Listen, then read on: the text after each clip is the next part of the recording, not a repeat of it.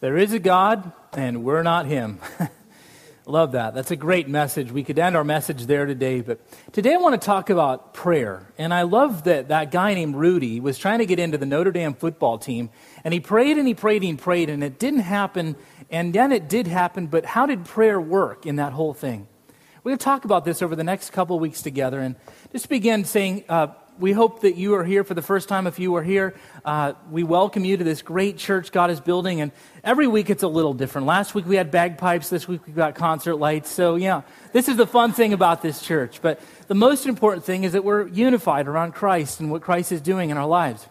I also want to say those who are listening on podcast today, we welcome you. And by the way, if you go on vacation and you want to just check in with us, check in on vacation. There was a couple who went on vacation with their kids recently in Illinois. They were staying in a Motel 8, Super 8, and they listened to the podcast. And so if there's anybody here today listening on vacation to this message, we just want to say that we hope you have a good time because the rest of us back here are working really hard. So don't feel bad about it. But So we want to talk about prayer today. Now, you may have noticed that we've prayed 2 or 3, 4 times in this service alone. What you may not know is that ever since this church started, 5 years ago, we've had somebody at 7:30 in the morning, back in the day it was 7 because we started at 8, and they've prayed for this experience that we have together. As we came in today, you may have noticed the prayer box. You may not know that we have a prayer box. That prayer box is usually in the cafe, and if you have any prayer needs, put it in there and we will pray for those. We also have all of our deacons, all of our elders committed to prayer in this church, and we have a prayer list, and it's confidential. So if you have something that you just need prayer for, you let us know, and we will pray for that. So prayer is this huge thing that we do, but what is it? I mean, we bow our heads, we fold our hands, we put our hands in the air, and what we believe is that somehow, through that, we connect with the God of the universe. I mean, when you start to think about it, it's just amazing that we connect with the creator of the ends of the earth through this very process. I heard about a couple of kids the other day who were praying. They were with their grandma, staying with grandma, and the grandma said, it's time to go to bed, so let's have our prayer. And the grandma said, all right, now you first. And the first kid was real quiet, and he just prayed really quietly. The second kid was really, really loud, and he said, dear God, thank you for Grandma and Grandpa so much. I love them so much. And I also pray, Lord, for a Lego truck that you might give me, and I don't know where this might come from. Dear God, thank you for that. Amen. Afterwards, the little boy who was quiet said, hey, why are you so loud? You know, God is not deaf. I know God is not deaf, said the second kid, but my grandma is, so I want her to...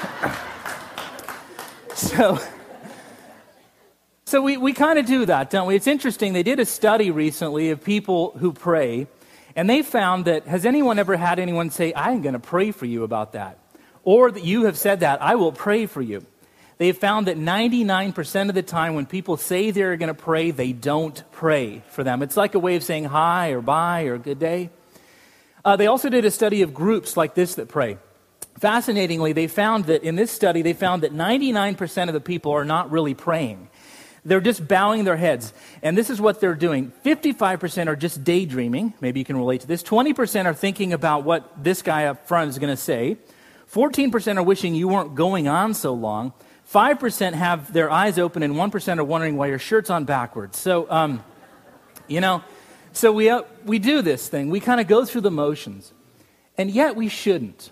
Because this is one of the most important parts of our faith. So we're going to take a look this next 4 weeks at the greatest prayer ever written. We're going to look at the Lord's Prayer. Jacob, our youth ministry director who is up front, he comes from a Catholic background. And recently he was talking to the youth and he said, now we're going to talk about our Father. The kids were like, well, what are you talking about? Oh, the Lord's Prayer. Any of you come from, we should call it Our Father. I like that. Now I want you to do 14 Our Fathers and 29 Hail Marys and you should be fine for the day. I love that. So we're going to take a look at the Lord's Prayer, Jesus' prayer. Now, if we were going to try to be a great painter, if you wanted to be a great painter, what would you probably do? Well, you'd want to study the great painters, right? Claude Monet, study his brush strokes, how he made that incredible painting on the screen. If you were going to be a great chef, you might want to study Julia Child or Escoffier, this George Escoffier. You'd want to study how they put things together. If you want to be a great basketball player, you'd want to study the greatest basketball player ever, Michael Jordan. You'd want to study his moves. And So what our prayer for you is that you and I will become great prayers through this series, and that through that we will be studying this great prayer. Now we're going to take a look at this prayer that Jesus prayed. He prayed it hundreds of times in his ministry. And by the way, it's only 34 words long, which is very, very short. And today, we're only going to look at 7 of those words. Now, I said to Caleb and Richard before the worship service started, I said, we're doing 7 words, but this is going to be one of the meatiest sermons that I've offered. It is so full of meaning. But I want to do this so that we can begin to look and learn how to pray better. Let's take a look at this great prayer that Jesus taught his disciples, and let's try to learn how to be better prayers in our own lives. We're going to look at Luke 11, 1 through 4. Actually, just 1 through 2. So here's what God wants to teach us. This is what happened. In Luke 11:1, it says this: one day, Jesus was praying. Now, that's going to raise some theological questions for some of us, right? Like, why is Jesus praying to himself? But let's leave that aside. That's too big to handle today. But Jesus was praying, and suffice it to say that if Jesus needed to pray, you and I need to do the same. Now, Jesus was praying in a certain place. In a certain place. We don't know what that place was. I'm guessing it was the Gethsemane, the field of Gethsemane. Gethsemane literally means olive field or olive orchard. And that was Jesus' favorite place. I took a picture. This is an actual picture of the olive orchard that Jesus prayed in. And here's another picture. Doesn't it look like Paso Robles, by the way? And here is a picture of Jesus praying in this place, the olive orchard, right before he died. Garden of Gethsemane. This is the garden. It's his certain place. You and I need a certain place to pray. Now, you don't have to pray in a certain place, but it can be very helpful if every day before you go to bed or every morning when you wake up, you have that very same place every single time. This is what Jesus did. Now, when he had finished his prayer, one of his disciples, probably Peter, said to him, "Lord, teach us how to pray." Don't you feel like the disciples sometimes? Lord, would you just teach me how to pray? I mean, I bow my head and I go through the motions, but would you teach me? And then this disciple, probably Peter, because he's a little competitive, he says, just like John taught his disciples, there was this ongoing competitive relationship between the John disciples and the Jesus disciples. It was like the Dodgers Giants, and maybe not like that. But anyway, let's keep going. So then Jesus teaches them how to pray. So this is what he's going to teach us today. And he's saying this: when you pray, say this. Now, he doesn't mean you have to say this, but this should be the brushstroke, like a Monet painting. These should be the brushstrokes of your prayer. Now, the first word that Jesus uses to pray is actually not our. We think the very first word in our Father is our. It's not. It's just Father. The Greek here is pater, but actually it's the Aramaic is better, Ava. Isn't that a much prettier word? Ava. Ava. Dad. Dad. Not great creator of the ends of the earth, holy is your name, amen. Just Dad. Dad, Ava. Jesus said Avi when he was on the cross. That's Aramaic for daddy. Isn't that powerful? Daddy. Daddy. You ever heard a 33-year-old man say daddy? So this is what Jesus says. When you pray, say Father. Now, he's not praying to his earthly father, Joseph. He's praying to a higher Father. When you pray, you should pray to a higher Father. We'll talk about that in a minute. Father in heaven. You're praying to a Father who is in a higher place, a place that has perspective, it has hope, it has power, it can see things that are in your life that you can't see in your life. And then the second part of this prayer we'll look at this morning, and then we'll close our text for the morning, and we'll pick up more next week, is hallowed be your name. Now, we don't use the word hallowed anymore, except for today. What is today? Halloween. And we say the word Halloween. Not many people know what Halloween means. And by the way, a lot of Christians are afraid of Halloween. We should not be afraid. This was our day. You know what Halloween means? Hallow comes from the Old English word holy. Holy. It's where we get the word halo. Holy. So een is evening. So it's like Christmas Eve. This is Holy's Eve. And in the old tradition, the 1st of November was All Saints' Day, Holy's Day. And in our tradition, we are saints. We're the saints. So when you hear the word Halloween, remember that's our day. Halloween. But here he's saying, holy is your name. Holy is your name. Father, who is in heaven, holy is your name. A couple weeks ago, I was at this men's retreat that I was leading up in Lake Tahoe, not in the lake, but around the edge of the lake. And what you don't know is that it was at my father's church, my dad's church, Fremont, up there in Sacramento. And so it was a group of guys from that church. And it was such a cool experience for me because it was the first time I ever led communion with my dad. Now, you've seen me lead communion up here before where I hand out the elements. This is the bread which is broken for you. Well, I've been doing this for 10 years. My dad's been a pastor for like 35, 40 years. And we have never offered communion together. It was a powerful experience, and somehow that happened, father and son, through this communion service. But it's really what Dad said to me that I'll never forget. Dad said, a lot of people have been coming up to me this weekend saying, Graham, you did a great job with that kid. You're a great father. And then a lot of other people have come up and said, I don't know what you did wrong with Graham. But he said, I want you to know that I, his earthly father, had nothing to do with that. It was a higher father that had to do with who Graham is. It was this powerful connection moment. And then he said, any of you fathers who are disconnected from your kids, you reconcile. You reconcile whatever it takes. Whatever it takes. Now, just like every father and son, we're normal in a lot of different ways. We may be pastors, but we watch sports, and we're kind of a normal father-son, but we've had our issues through the years. And through this communion, I was in the back leading communion, and I'm sitting down, and I'm just praying like I sometimes do, and I felt this hand on my shoulder, and it could only be Dad's hand. It was this heavy hand, and then I reached out and I put my hand on my dad's leg. It was there for about a minute. Now that seems kind of weird, doesn't it? But it was powerful because there was this connection that happened through that thing. Now I know it was important that my dad said that he knows that it was the higher father, because he knows that he hasn't been everything he wanted to be as a dad. He's been to too many meetings. He's worked too hard. And that was so helpful for me because as a father, I know that I'm going to do the best I can with my little 30-pound thing of joy that I've got in my life named Haley Isla. But I'm not going to be able to be everything that she needs. And that's what God wants to tell all of us today. That all of us have a higher father. A higher father. There was this kid, 16-year-old kid, who was out with his friends one night, and he wanted to get his dad a card for Father's Day, which is the next day. So he went to the store, but it was 10 o'clock, so there were only 2 cards left. Not very good cards. And so he picked the least of the bad cards, and he picked it out, and he got it, and he put it in an envelope, and he handed it to his dad the next day and said, "Happy Father's Day, Dad." And the dad said, "Thank you so much." And on the cover it said, "Hello." And then on the inside it said, "You have always been like a father to me." And the dad was like, that's kind of a weird card, okay? I am your father, okay? Not like a father, I am your father. I know, Dad, I'm sorry, but that was the only card. There was one other card, and I'm sure you didn't want that. That said, "Hey, Dad, now that I'm a father just like you." So he didn't want to hear that one. So all of us have a desire, a need for a higher father.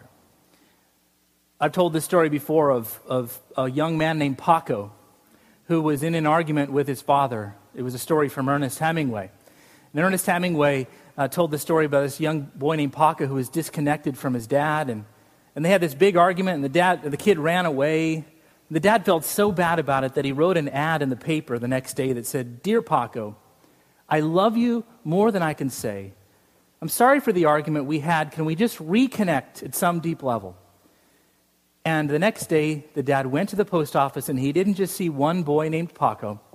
He saw thousands and thousands of boys. Because all of them wanted a connection with their father. Bob Carlyle, who wrote this, Christian artist, who wrote this song called "Butterfly Kisses," maybe you've heard it. It's a beautiful song. It's a sort of a song between fathers and daughters. Well, Bob gets all these letters all the time from little girls around the country who say, "Dear Bob, I love your song. By the way, my mom is single. Would you please marry her?" Bob has thought this is cute for a long time because he thought that they wanted, a romantic relationship between their mom and Bob. But he said, I've really realized that what they want is a dad. They want a father. You and I want a father, a higher father. And I know what that means for a lot of folks. Statistically, 50% of people have either a dislocated or a broken relationship with their dad. So the message for you today is not that you have a higher father, but you have a father that you've never had before in heaven. Now, when we say this, we have to sort of say what we mean. We don't mean that you have a father, and when it means you say father in heaven, it means you're in trouble. That's how it works in my household. If things are not going so well, maybe Star tries to take care of it, but Dad gets to take care of the trouble on the way home. But it doesn't mean you're in trouble. It doesn't mean that God is a man, by the way. We believe in a God who is neither male nor female. There is something masculine about God, but let's not go there this morning. But there is this dynamic which we're not talking to a man. Also, it isn't this big gray-haired, bearded guy who's in a throne in the sky. What it really means is we're connected deeply to someone that we can go to in comfort.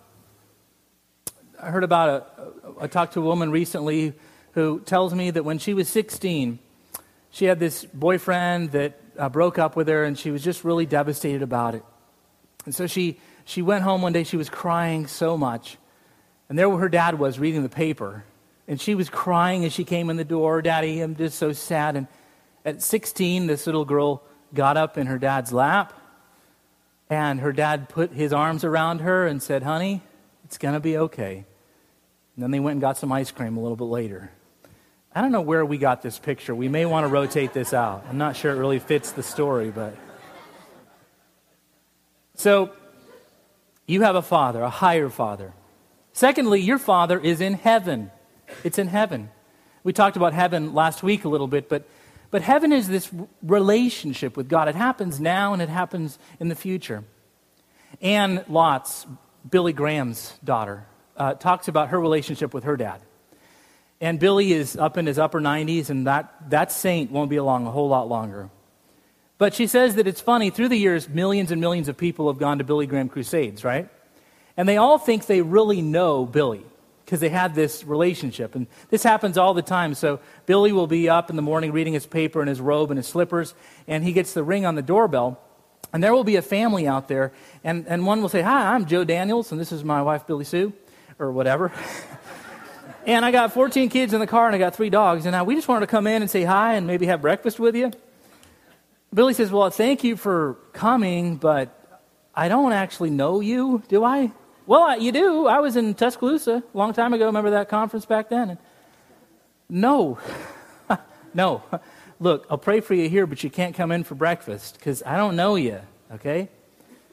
But then Ann says that sometimes she drives through the country in North Carolina. She'll go through the hills, and then she'll call up her dad on the spur of the moment and said, "Hey, Dad." And Billy says, "Hey, Ann, come and see Daddy. Come on in anytime you want." She says, "Well, I don't want to bother you." "No, come in. I know you. This is your place. Come on in." Heaven is a place that if you know who God is, if you know who the Father is, it's a place for you. It's your place. It's your Father.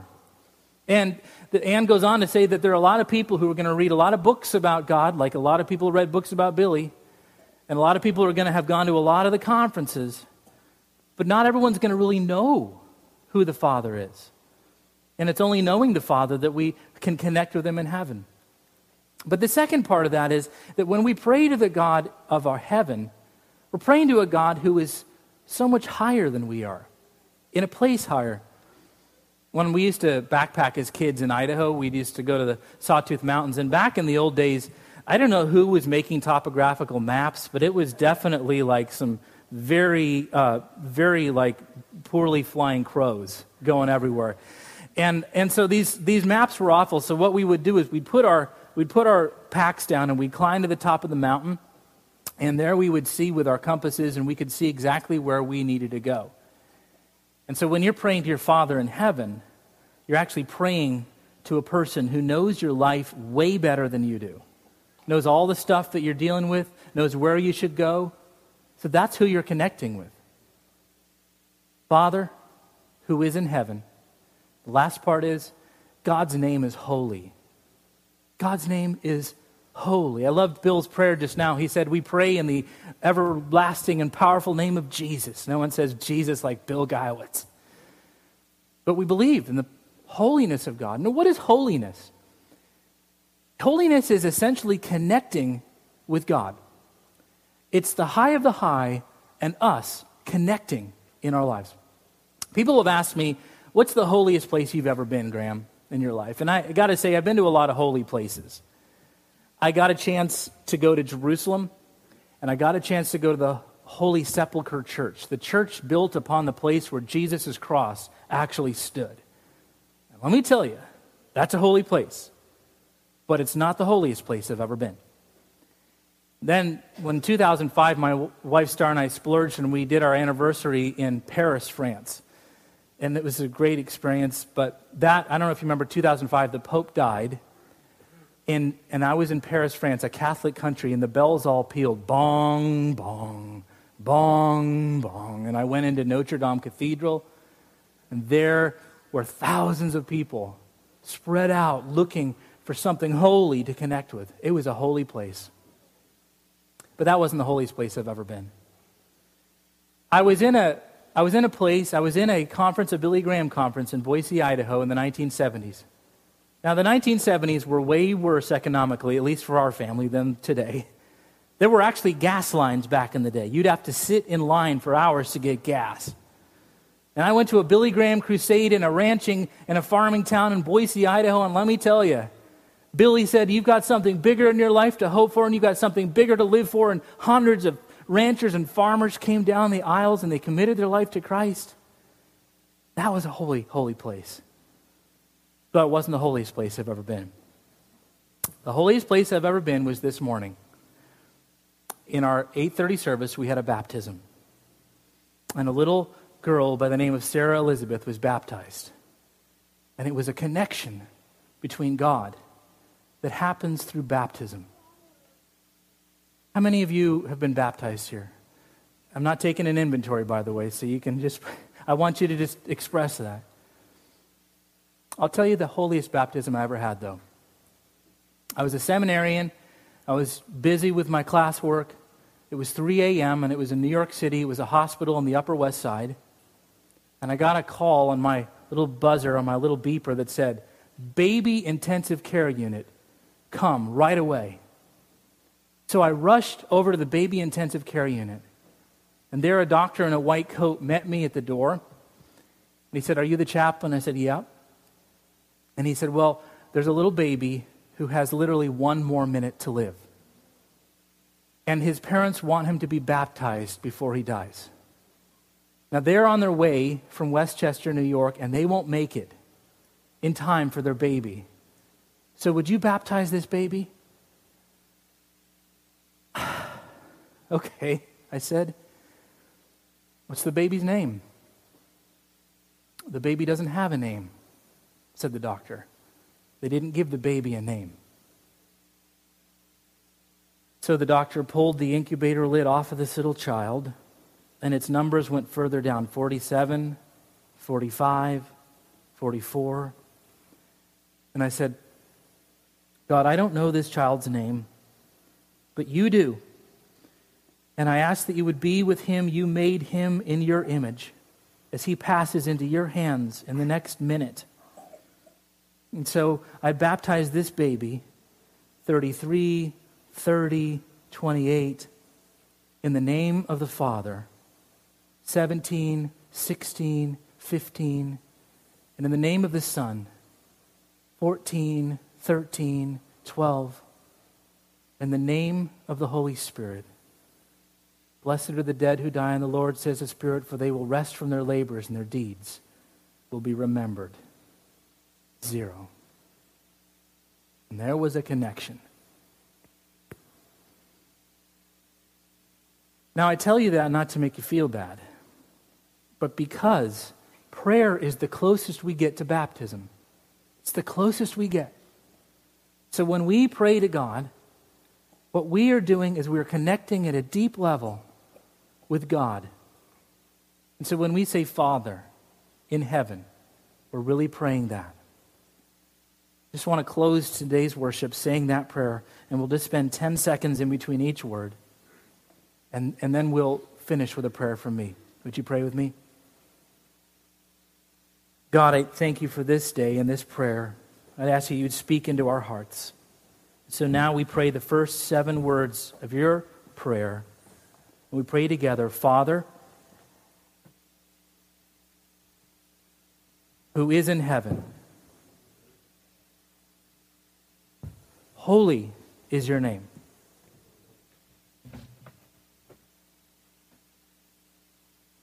Amen.